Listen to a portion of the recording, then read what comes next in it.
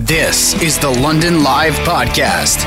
Listen live weekdays from 1 to 3 on 980 CFPL. Today is an amazing day, not just because of the weather, but because we've got something that will help you take advantage of the weather, because it looks like this stuff is sticking around for a while. Hopefully an entire calendar month. That would be nice. And you can also help out in another way. Joining us right now is a great friend of London Live, Teresa Carrier, as we talk about the kickoff to One Run's virtual journey, 100 kilometers in length, for 2021. Teresa, how are you? I'm feeling great. I feel the same way. Like I'm so excited about the nice weather coming up and the fact that we're starting another campaign. And this is an absolute blast. It is. Because it might seem daunting, but don't worry. Teresa can run 100 kilometers in a day. So this is giving us until June 18th of 2021 to complete 100 kilometers. Come on, it is a lot of fun to try and fit it in. And Teresa, there's a lot of different ways we can do it. You don't have to run it, right? No, you don't. You can walk it, you can bike it, you can skateboard, you can do whatever it takes to get you moving. So we're including everybody on this. Even those old wheelie shoes, I don't even know if the kids have those anymore. You could wheelie shoe 100 kilometers, and it could certainly count.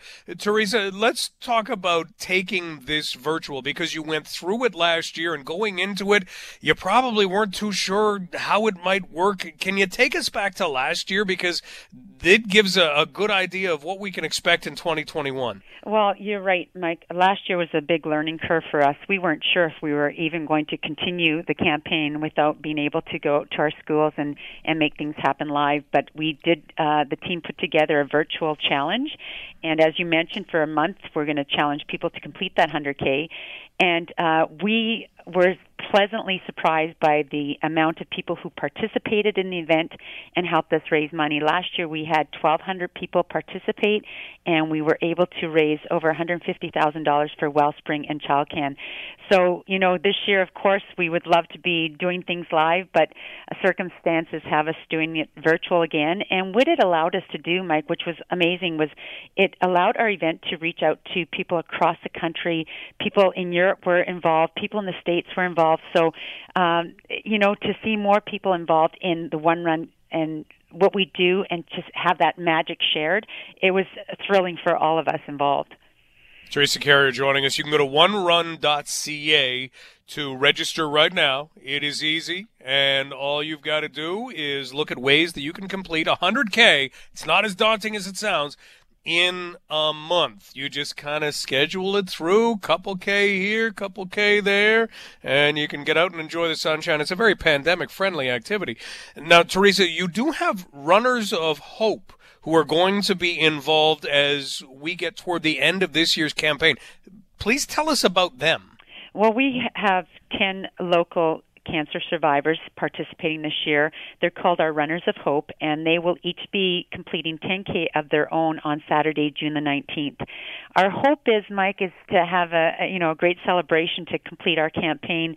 We'll see how the restrictions hold up at that point, but we want to honor those that have fought and are doing extremely well. They're just an inspiration. Their stories are shared on our website at onerun.ca, and I think it's just a true testament of the courage of those folks and what a community filled with hope can do for those that are dealing with cancer. So I encourage people to go and find out more about our Runners of Hope. Boy, inspiring stories. We need as many of those as we can get right now. And what a great example. You are a cancer survivor as well. You've been able to meet so many people and kind of share stories. What has that been like going through this? It's incredible. Every year we hear people's stories and just the amount of strength that is out there and how many people have amazing support systems. You can't survive cancer. You can't battle cancer alone. And oftentimes, asking for help, we're reluctant, but you have to ask for help. And when you do that, you're just surrounded by a circle of strength, and it certainly helps those that are dealing with cancer to get through it. And I think, story after story, that's what I hear is just this amazing support system and just true courage. And, you don't realize how strong you are until you go through something like this. And we're all experiencing it now with the challenges of COVID. We're really discovering strength that we probably didn't know we had. Teresa Carrier with us. Go to onerun.ca and get set for the 100-kilometer virtual journey. Teresa, again, you've done this in a day, so, you could put it off until June the 17th and then say, yes, I'll get my 100K tomorrow, and you've proven you can complete it. For the rest of us, do you have any tips on maybe the way to get through it if you're starting something like this for the first time and that number 100 is looking pretty big? Well, I'll tell you, Mike, you mentioned it. Just a few kilometers, every day, go out with your family, make it a family event. And it's really surprising how just a little each day can add up towards the end. So I think everyone is able to do it. As you mentioned, the weather looks like it's going to cooperate. So I think it'll be a fun journey for everyone.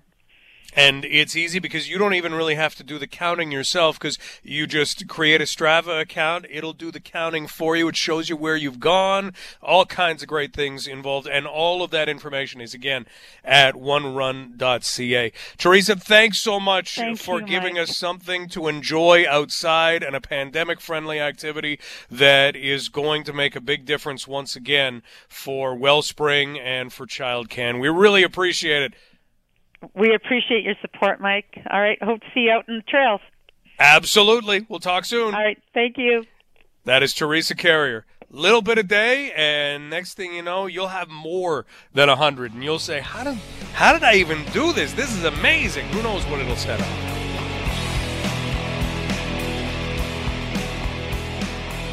Right now, we are very lucky to be able to welcome London Mayor Ed Holder to London Live. Mayor Holder, thanks so much for being here. Well, thanks, Mike. I appreciate the chance to chat, but I thought you were too young for Star Wars. I was at a theater live to see the first one, so young and me, that's not a description anymore. Maybe you and I were at the same theater, although maybe you were too young for that. Oh, I don't think so, but it's all good, though. Well, let's talk a little bit about an announcement last week and kind of some of what has happened since then. And it was an unfortunate one, hearing that Greyhound would not be operating from place to place in Canada. They'd keep some routes from the U.S. to Canada when borders open for that kind of thing.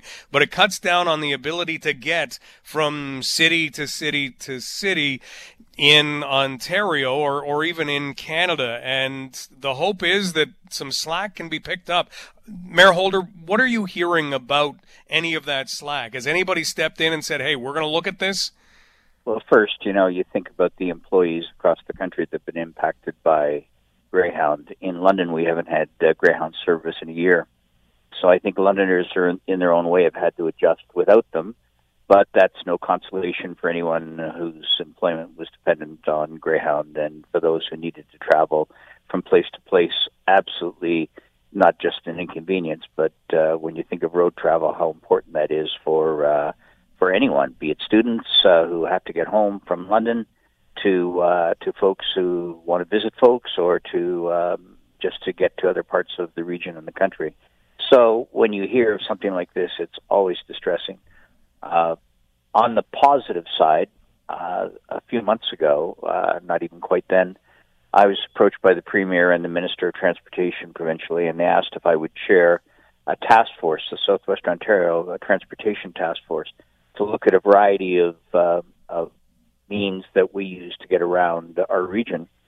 One of them certainly had to do with local and regional transit and intercommunity busing. A second had to do with roads and highways, about issues around expanding roads and the safety of roads and the like, and what that all involves. The third, certainly something important to Londoners as well, is the issue of rail and what our needs are, both from an intercommunity standpoint and more broadly speaking.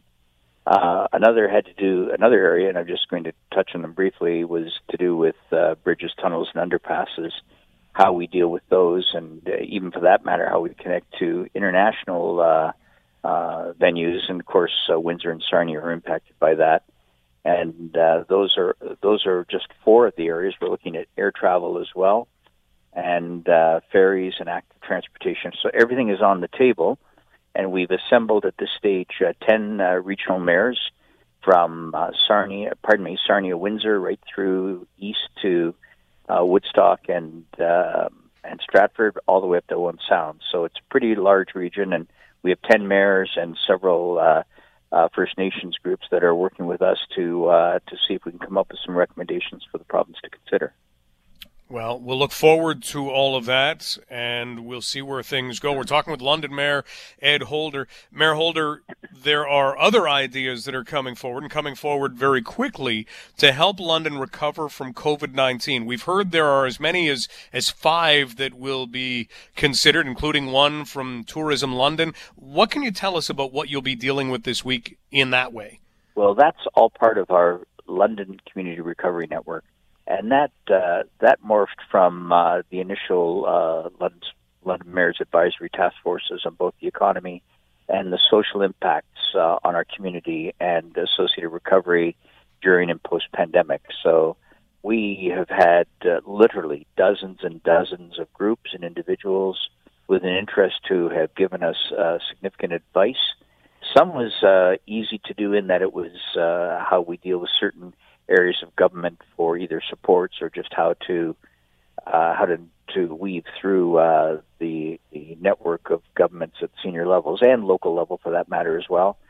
And then from there, we really brought it down to a number of ideas, some that we've already passed and some that we're going to be looking at our upcoming council meeting, including our committee of the whole tomorrow night. And I think those ideas are really quite exciting from a London standpoint because I think they will have some immediate economic impact, but also really strong social impacts as well. So we're looking at several, and you've mentioned 5, and you're quite right. One is from Tourism London, and that's such a significant part of London's local economy, and it's basically been cut in half during the pandemic in terms of the impact on our economy. So what we're trying to do with that is to find very specific ways that we can support our tourism industry, and Council will be addressing those specific concerns. I'm happy to go into any detail on any of these, but I'll just quickly highlight the others. Another is an interesting project to do with Goodwill Industries, that what they're looking to do is to take people and help them develop skills, truly a social enterprise focus, with the idea of taking products that have been donated or otherwise discarded that are good for reuse in clothing and the like, and they've asked for our support to help them, and it will provide some significant employment for folks that you wouldn't that aren't necessarily in the white collar or even other blue collar trades. The third has to do with a community sustainability project around food. The fourth is an initiative from Tech Alliance that helps support investment and ventures that are really innovative to help the growing economy. And finally, the Employment Sector Council, who is looking at a variety of resources and training to enhance employment for Londoners. So all with the London focus and all with the idea of creating jobs and providing support for those who require additional training to get out there and be sustaining members of London. Great stuff. Well, we'll hear more about that tomorrow. London Mayor Ed Holder joining us on London Live. Mayor Holder, just one more thing, and that is we're getting there. We know we're getting there. We're seeing vaccinations made available to everybody who is 18 plus as of tomorrow. We're seeing more and more people getting that first shot. We are still also seeing restrictions that have been extended, and we've had large demonstrations against restrictions. You name the city, we've had it. Most recently, Ottawa, Toronto. How would something like that be handled if it happened in the future in London again? Well, we're always aware of the protests that affect us. Primarily focused around Victoria Park in London. And so we always have police and our own enforcement officers there. I will tell you, not so much the weekend where we had a protest from those who don't like to wear masks and the anti-vaxxers and declarations of freedom of speech and the like, but and I'm not dismissing it, but was theirs, and so we had a strong presence there. I think they had about 200 people there, but in the prior protest that we had, one of the concerns I sometimes hear, Mike, are issues around, well, are you ever going to charge them? It takes some investigation to do it right. We laid charges as a result of that prior protest with significant fines associated with that. And, it's our last resort. I mean, we want people to do the right thing. So when we talk about the things we always ever have around wearing your mask and physical distancing and the stay-at-home order in terms of don't bring outside groups to your home, wash your hands, and take the shot. I mean, those are the things that we have preached for over a year, and you and I get why Londoners are so tired of this. Oh my gosh, it's just been the never-ending story, it seems. But I do believe there's light at the end of the tunnel. You've seen that with the reduction of ages for people to get the shot, and I highly encourage people to do just that. Get your appointment, be there, and your second shot will be available at the right time, if not a bit earlier, but certainly within the 4-month prescribed timeline. But get the shot. I mean, do it for your family, do it for your friends, do it for the community. And if people just pay mind to that, then you know what? I'm really grateful.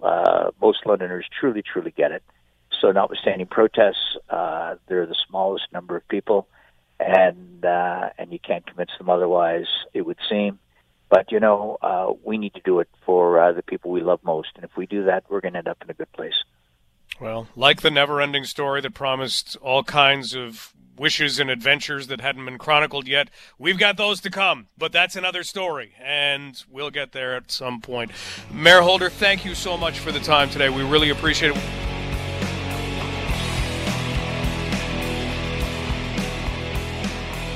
Right now, let's talk about safe entry, because if we're picturing it, and you're picturing vaccination passports, or you are picturing questionnaires, or you're picturing some kind of rapid test where there's a swab and then you've got to wait 15 minutes, or kind of like the little litmus thing they use for a urine test when you're at the doctor's. That's all going to take a while. And a while getting into events with lots of people, that's going to take a long time. Is there anything that exists now that could help that out? Well, it just so happens that we have with us someone who can tell us all about that. It was demonstrated earlier today in London. Please welcome the Chief Officer and Director at PredictMedics.com, Dr. Rahul Kushwaha. Dr. Kushwaha, thank you so much for being here. Hey, Mike, it's a pleasure being on. Let's talk a little bit about what you have come up with, because all of us are dreaming of the day when you can go to an event where there are a lot of people. And, hey, it's going to take a little while for some people to feel comfortable. Others are going to rush right in and, let me have it. I am in a crowd, and I am good with that. But the entry point is something of great concern. So please let us know what you and your company have worked on and created. Oh, absolutely. So at PredictMedics, we are, of course, an artificial intelligence company, and we are building disruptive technologies which not only target healthcare, but more importantly, they're going after workplace health and safety. So the two main technologies that we are rolling out as we speak, the first one pertains to screening of symptoms of infectious diseases like COVID-19, and that is the one that we did demo this morning here in London. And we also have another technology that can screen for signs of cannabis and alcohol impairment. So overall, the units look like what you would see at an airport, just like a metal screener. And as individuals are walking through, our proprietary configuration of multispectral cameras with a host of sensors is capturing a lot of information, which is processed by our artificial intelligence algorithms. And in a few seconds, the output is given in the form of a red or a green light. So if the person is exhibiting any symptoms, let's say symptoms of COVID-19, then the red light lights up. And what that means is that there have to be secondary measures in terms of perhaps the person can undergo a COVID-19 test, or maybe they won't be allowed to go into the facility that day. And on the other hand, if it's a green light, it means the person is not exhibiting any symptoms, and now they can be let in. When we're talking about symptoms, what kinds of symptoms are you able to account for? So we are looking at a host of different symptoms. These include things like fever, cough, exhaustion, congestion, sweat gland activation, eye redness, and headache. That's a long list. Now, let's say that I don't have COVID-19, but boy, I haven't been able to sleep because I am so excited about going, and I am exhausted. If it picks up that I'm exhausted, am I going to be sent for a secondary check? No, actually, in that case, the system will not flag the individual because a lot of training of the AI algorithms has actually happened for clinical data. I mean, real data from COVID-19 symptomatic individuals. So as such, if someone is just exhibiting signs of allergy or someone is exhibiting, let's say, just simply exhaustion, they will not be flagged. Nevertheless, if someone is showing a host of symptoms and that pattern is similar to, let's say, what is seen with influenza, then yes, that individual will be flagged. Because the premise with the technology, it's all about how do you create more like a safe bubble where you can minimize spread of infections, and that's where safe entry stations come into play. We are talking with Dr. Rahul Kushwaha, who is the Chief Operating Officer and the Director of PredictMedix, and we're talking about AI technology that PredictMedix has come up with that will allow for a screening at large-scale events. Dr. Kushwaha, this is not something that you put together on a weekend. I'm wondering if you can even put it together in the time that we've been dealing with this pandemic. How long have you been working on this? So, PredictMedix, we were a private company for over a year and a half. Then we went public around 2 years ago. So overall 3.5, or I would say maybe close to 4.5 to 5 years. So at first, we were, the very first technology that we developed was to screen for cannabis and alcohol impairment without using breathalyzer or any biological fluids. And in parallel, we were working on repurposing the technology for influenza pandemic. And it was really last year when we realized that, oh my gosh, we're in the midst of a COVID-19 pandemic, and now this technology can be very timely. And that's where we started to train our algorithms on data, on COVID-19 data from COVID-19 patients, a lot of other clinical data, and we were able to launch our technology to screen for symptoms of infectious diseases, which does encompass COVID-19. I mean, we have had several successful deployments in different parts of the world with major Fortune 500 companies, clinical facilities, major organizations in Canada, and now it's really a pleasure for us and for me personally to have our deployments happen at Hockey Fest, because again, hockey is something that all of us Canadians are very close to, and just knowing that our technology can make a difference there, I think, is personally very exciting to me. Dr. Kushwaha, how accurate is all of this right now? So in terms of the ability of our technology to screen for symptoms, the accuracy hovers at somewhere close to 95%. But at the same time, we have to remember that it's an AI technology. So what it means is, as our technology is being deployed in different parts of the world, in different clinical settings, as more and more data is going into it, the technology keeps on evolving. So it's getting better by the day. And this learning is simultaneously, this learning goes to all of our deployments. So as every day is passing by, the technology just keeps on getting better. So would this be a technology that, let's say you were the owner of a stadium, you would purchase and put in place for your stadium? Is that the idea? Yep. So any live event, any sporting venue, any workplace, and almost any place where you have movement of people. I mean, think about airports, train stations, transit terminals. So wherever you have people coming in, you need a technology like this. Absolutely. And the idea that it's AI based and it gets smarter and smarter as it goes along. How and obviously you can't do this, but if you were trying to explain to us how it all worked, how long do you think it would take? Would it take an hour, 2 hours, or would it be something that unless we've studied it, we just wouldn't get how it would work? Well, again, so before I became an entrepreneur, I was actually a professor at a medical school in Ottawa, and I was also a scientist at the National Research Council of Canada. So with PredictMedix, it has been more about bridging the the medical research expertise that I had with AI to solve real healthcare problems. And coming back to COVID-19 and other infectious diseases, the brain lies in our ability to gather data using multispectral sensors and turning them into symptoms. And that is the proprietary ingredient which PredictMedix has developed. I mean, in terms of giving you an explanation, perhaps one of the, two simple examples I can give you is, for instance, fever. Typical technologies are looking at surface temperature of the skin, which tends to be very, very inaccurate.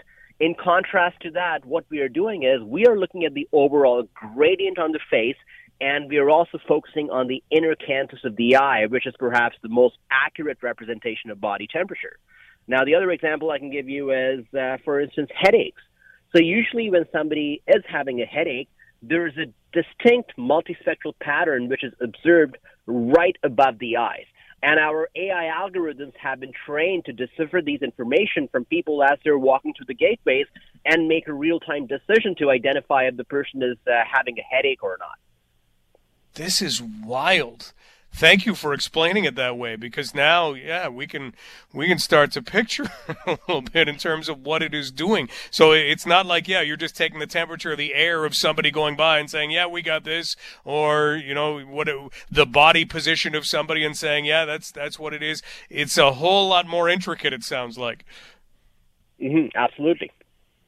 Well, Dr. Kushwaha, thank you so much for describing this for us. Where do you think this can go? I mean, sky's the limit kind of thing? Are you only scratching the surface as to what you'll be able to do with this technology? Well, I mean, I would say sky's the limit, because these same stations can also be reconfigured to screen for cannabis and alcohol impairment, and that still remains a major workplace issue. And again, one of the parallels I'll draw is perhaps going to be 9/11. Before 9/11, who would have thought that when you're entering a building, you'll be screened using metal detectors? Well, now it's happening. And I think COVID-19 has been that pivot point for our society. Now we are coming to a realization that, this is not the last infection. And even with COVID-19, there are new variants that are showing up. I mean, this is costing billions and billions of dollars to the global economy, and we just cannot stay in a stage of perpetual shutdown. Things have to open up.